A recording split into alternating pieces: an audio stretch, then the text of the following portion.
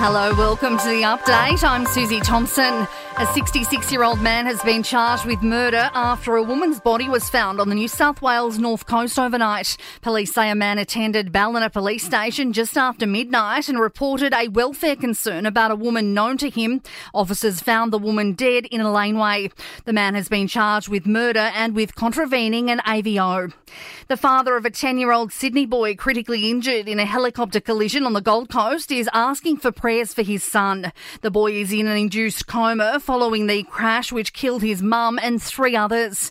A Victorian man whose wife and son were injured in the crash is positive they'll pull through. Neil De Silva has described the moment it all unfolded before him. I can't explain to you the feeling of how just incredibly horrible it was to realise this unbelievable things happening in front of me. Communities in the Kimberley could be isolated for a week due to record flooding. The Fitzroy River reached its highest level ever yesterday morning. Shire President Jeff Harrower says more details are emerging about the extent of flood damage. And we're just getting reports, random reports. Still got to get confirmation that there's up to 100 houses that have been evacuated. We do have a lot of people in our evacuation centre.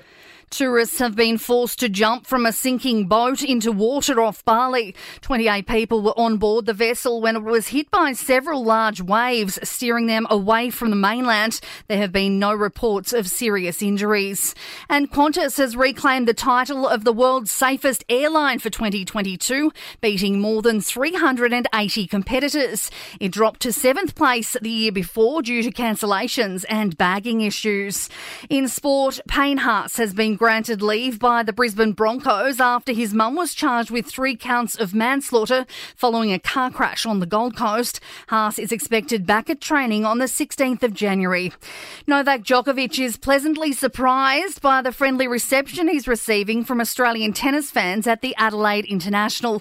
The Serb has cruised through to the second round. He says he's arrived early to help him settle in ahead of the Australian Open. From the day one, people have been very kind, generous with me and my team.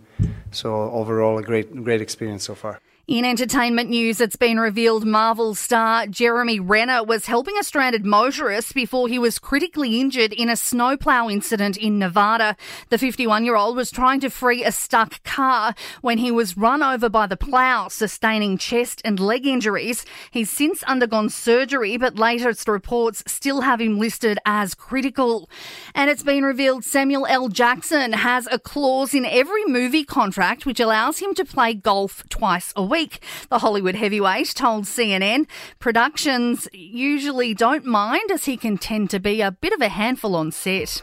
And that is the latest from the Nova podcast team. We'll see you later on for another update. I'm Susie Thompson.